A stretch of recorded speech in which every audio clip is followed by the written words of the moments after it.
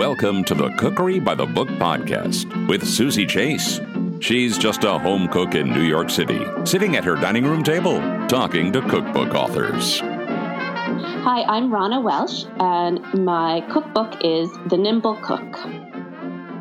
Your philosophy is there are 3 steps to making a meal. How can we be nimble in 3 steps? The first is to take stock of what we have. For me, that means when you open up your refrigerator looking for something to eat, you see the things that you would normally be blind to. And that includes things that are on your refrigerator door, the things that are pushed to the back of your fridge. It also might include things in your pantry that you've just ignored because they aren't on spoiler alert. But the other thing about taking stock of what you have is to think about the time, who you have to feed, how much counter space you have. All those things should drive what you do. And after we take stock of what we have, we want to create what I call starting points. And that's really basically saying, what do I do with what I have? There's a lot less pressure involved in making one small move from, let's say, a raw ingredient to a raw ingredient cut, or a raw ingredient washed, or a raw ingredient roasted, than there is from taking said raw ingredient and turning it into a soup, a risotto, a dish, for which many of us might need a recipe or, at least more motivation than we might bring to the kitchen on an average Tuesday. When you have these things that are started already, so maybe it's an onion that's already chopped for you, or maybe it's you pulled all the loose bags of pasta out of your cabinet to reckon with on your counter, then the next thing to do is to put things together to eat. And that's plating. And that could be as simple as take the avocado you cut in half, drive a spoon into it, and then that really nice hazelnut oil that you haven't used yet because it cost more than your salary, you open to pour on top.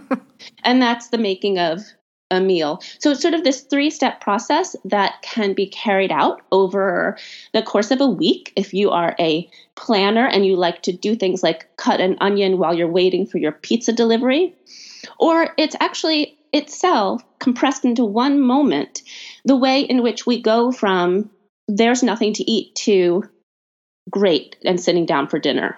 I thought it was so interesting that you mentioned your refrigerator door. You really never think of that. It's true.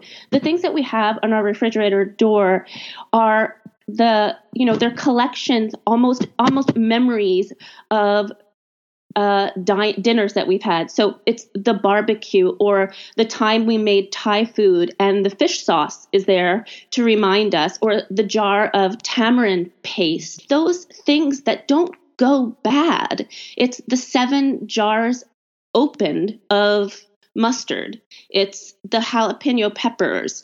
All those things that are preserved and buy us time to look elsewhere. So we do. And one of my favorite recipes in the book is for something I call refrigerator door relish. I take everything on my refrigerator door, which in my case, being a lover of things salty, are green peppercorns, capers, anchovies, and I put them all together. I do a big dump. I pull them all off my shelves, and then I reckon with what I have to clean once I've cleared the space. And then I put them in a food processor with some oil, sometimes some red pepper flakes, sometimes some lemon, but usually just those things.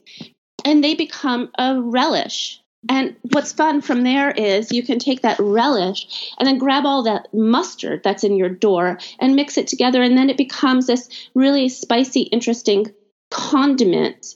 I do other things with it, but the whole point is not so much that I have bought more time, because these things weren't going bad in the first place, but I put them into this more recognizable form, more of a convenience food.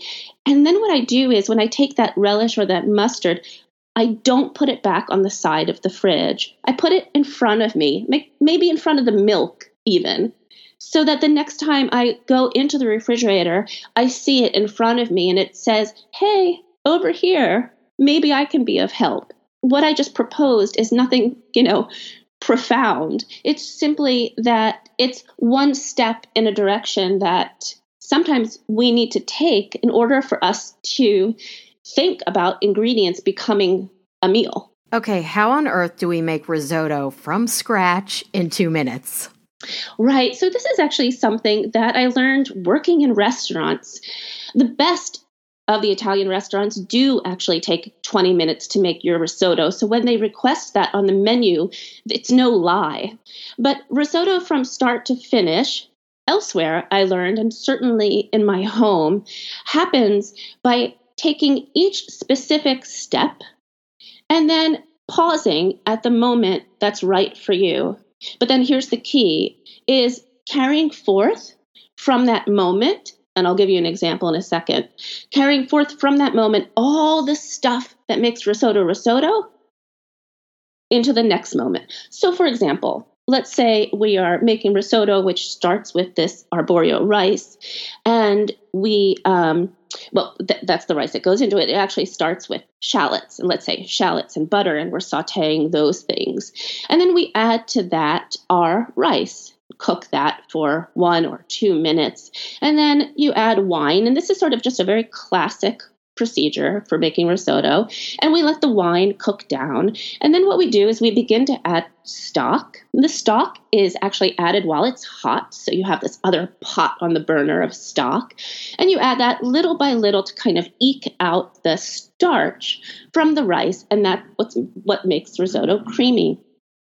And let's say you get to the point where you're maybe, 18 minutes in, right? And it's still not done. That's one of the places where I might stop.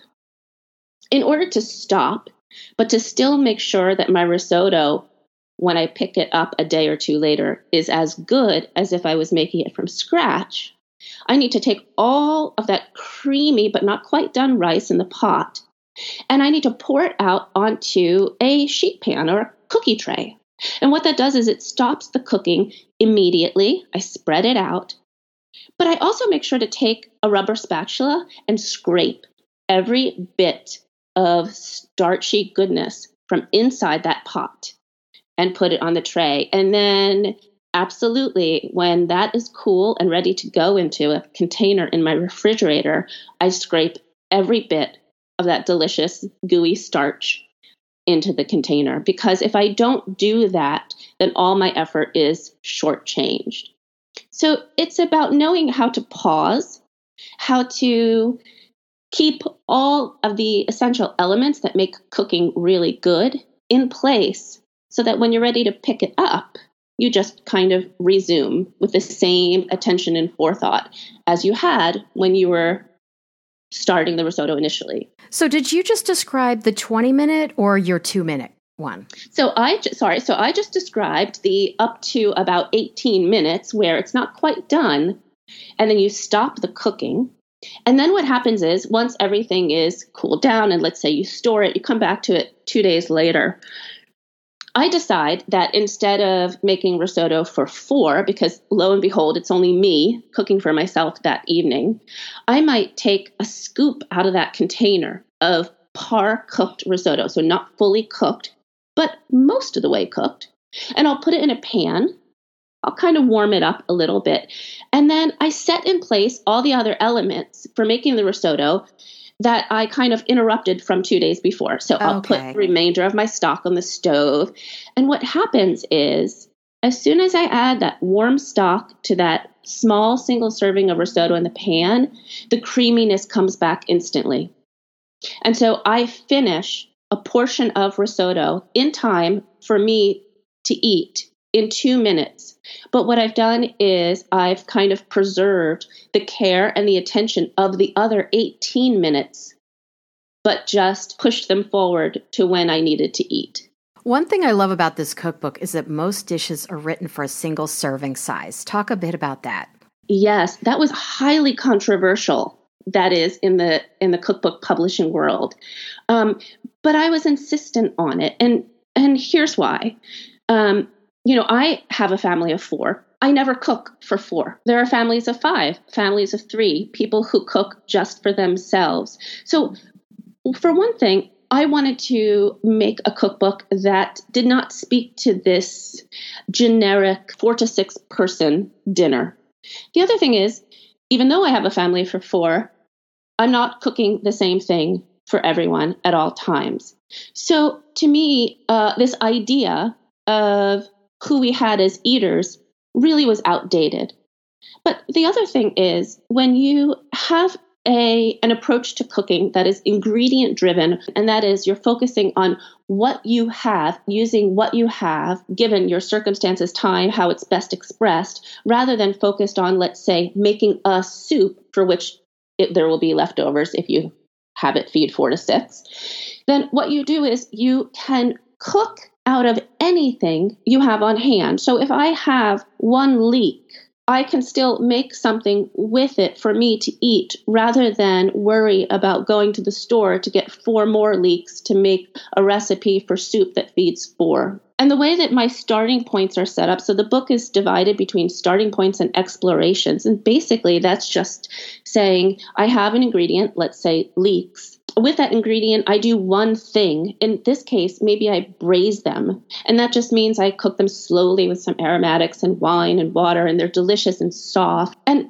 from that container of braised leeks, that container with those leeks, which are edible just with a fork, in my underwear at midnight, there's also the ability to take a small portion of those leeks, heat them in a pan, mash them up with maybe a cooked potato that I also have. And there I have soup for one that required no planning and 0 waste. And that's really what's behind this method, is the idea that if you use what you have, you should be able to turn small bits and pieces into plates of food. There's also one other thing that goes into this, and that is that I think we need to reckon with the fact that mealtime doesn't have to, or really doesn't ever, look the way it does as cookbooks suggest.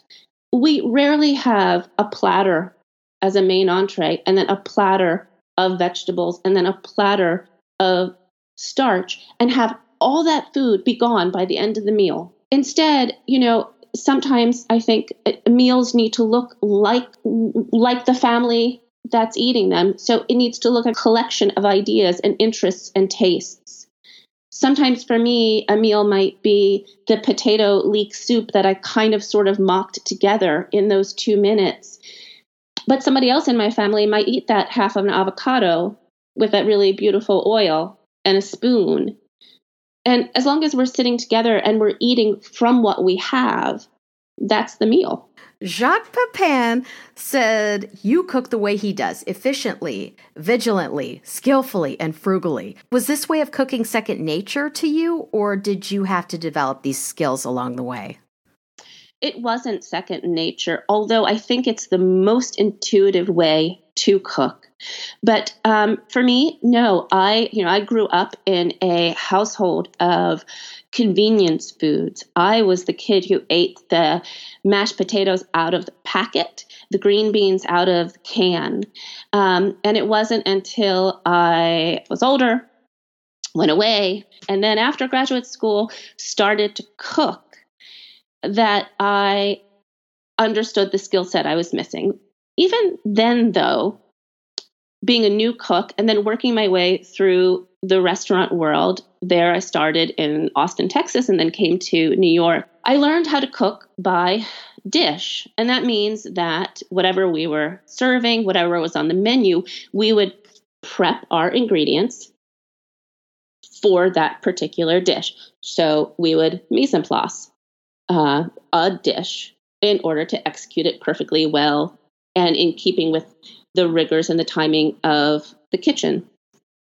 So I've always been focused, I think, like most cooks, on the dish, the recipe, and then, the execution of. It wasn't until I stepped out of the kitchen, which is when I had my first daughter, and then 2 years following, my second, that I reckoned with the fact that all of my experience in the professional world did little to prepare me for cooking at home. I've always cooked at home for friends. I always loved spending days off doing really ambitious things. But making a cassoulet serves no purpose in feeding a toddler. And it was feeding kids that proved to be my greatest challenge as a cook. I had to come up with a way to cook for them that was as sort of fly by the seat of my pants as parenting always is. The way for me to do that was not to stock up on chicken fingers and boxed mac and cheese. And if I credit my professional background at all, it's that it made me stubborn. And it made me unwilling to make those choices of convenience and forced me to find another way. What 2 ingredients do you use most? Olive oil and salt. Speaking of salts, you have a spice salts and rubs chapter, and the bay salt recipe has renewed my interest in bay leaves, which I normally think are like nothing flavorless. Talk a bit about that. Right. So, one of the things when I started teaching, I realized is that people are wary of their spice rack. Of course, it's really easy for spices to go old. It's really easy for us to overlook spices that we bought for one particular dish. And also, many of us don't use spices beyond the specific instructions in a recipe. One of the problems, I think, is that we are told to check out our spices by opening a jar and then sticking our nose in the jar. But you know what? Spices all sort of smell the same. They smell dusty after a while. They smell a little bit like shoes. And so you can't actually taste a spice by smelling it, which sounds obvious, except that's what we've all been encouraged to do. So then the next step is to say, well, what if I just, lick my finger and stick it in the jar, because that's the way we roll in my house, and then put my finger in my mouth. Well, if you do that for cumin, which is a spice I use all the time, you'll get a sense of what it is, but you'll also then taste that it's somewhat metallic and off-putting, and that doesn't open up ideas for what to do. So the key is to provide a medium through which you can taste the spice, and one of those is salt. So what I tell people to do is take spices out of your spice rack, and in a little bowl, put some of that spice and salt, mix it up and taste. And then you'll see the possibilities of that one spice. So spice salts for me are the key to your spice rack. And bay salt came about because I had this, I guess for over a period of months, I just kept buying bay leaves. And so I had these individual packets of bay leaves and not enough soup to make. Right? We always put sort of the bay leaf in the soup for this elusive, we're not quite sure what flavor. So I took them all because for me, my choice was trash or, opportunity. So I took them all, I put them in a spice grinder with some salt. And that became bay salt. And the thing about bay salt is it tastes like nothing else and it goes on absolutely everything. And whereas the bay leaf that cooks for a long time in a soup or a stew provides a kind of backbone that we can't quite describe. And so we don't even know it's gone, really, if it's not there. But the bay salt then sits right on your tongue. I use it as a finishing salt. So it might be that you would take chicken soup that normally, I guess, maybe you could cook with a bay leaf, but instead I just add some bay salt to the end. Sticking with the salt subject, on Saturday, I made your recipe for salted roast chicken on page 253. Yes. So at first, I thought, this is a lot of salt. And then it was so moist. It was so crispy on the outside. How does the salt contribute to the moistness of the chicken? Well, in this case, the salt is put on the chicken as far as 24 hours in advance. The salt is different than other kinds of, let's say, spices. Salt worms its way into the meat. And so then you begin to season the meat from the inside out. And the case with salt is its magic is that it's not imparting its own flavor, although it will if you use too much, but that it brings out the flavor of the thing that you've salted. So the idea is that you've seasoned the meat from the inside out. You're also the salt itself aids in the moisture of the meat, but I also think that has to do with the way it is cooked, so that the skin is dried out in the fridge overnight. You cook the chicken on super high heat, crisp the skin, and then let it bathe in all of its fat at a slightly lower temperature to finish it. The other thing I like about that chicken dish is I shove the chicken in a roasting pan, a snug one, so every bit of juice and fat just collects on the bottom of the pan. And that helps also to keep the chicken moist because it sits in a bath of its own making. I also made your roasted cucumbers with caraway seeds and scallions on page 126. I have never had roasted cucumbers or even thought about roasting cucumbers. This was crazy. Describe this dish. Sure. So roasted cucumbers is now my favorite thing. I have a couple of different recipes for them. But the idea behind the roasted cucumbers is to treat them as a vegetable in the way that we might treat a zucchini squash. They have a lot of water in them, so you have to reckon with that. One of the things I do in the roasting is allow the water from the cucumber to contribute to a sauce. So it's put in a dish with butter and caraway seeds. Salt is important. Roasted so that they turn that kind of dull green. You can cut them with a fork. They're that tender, but they're rather substantial, which is something that surprised me. And then they're beautifully paired with sour cream, but even actually salty meats. The roasted cucumbers came about because when I was thinking about things I could make with cucumbers, my thought process goes like this, and this is what I encourage for everyone, is to say, cucumbers, what can I do? I can bite into it raw. I can slice it. I can peel it and slice it.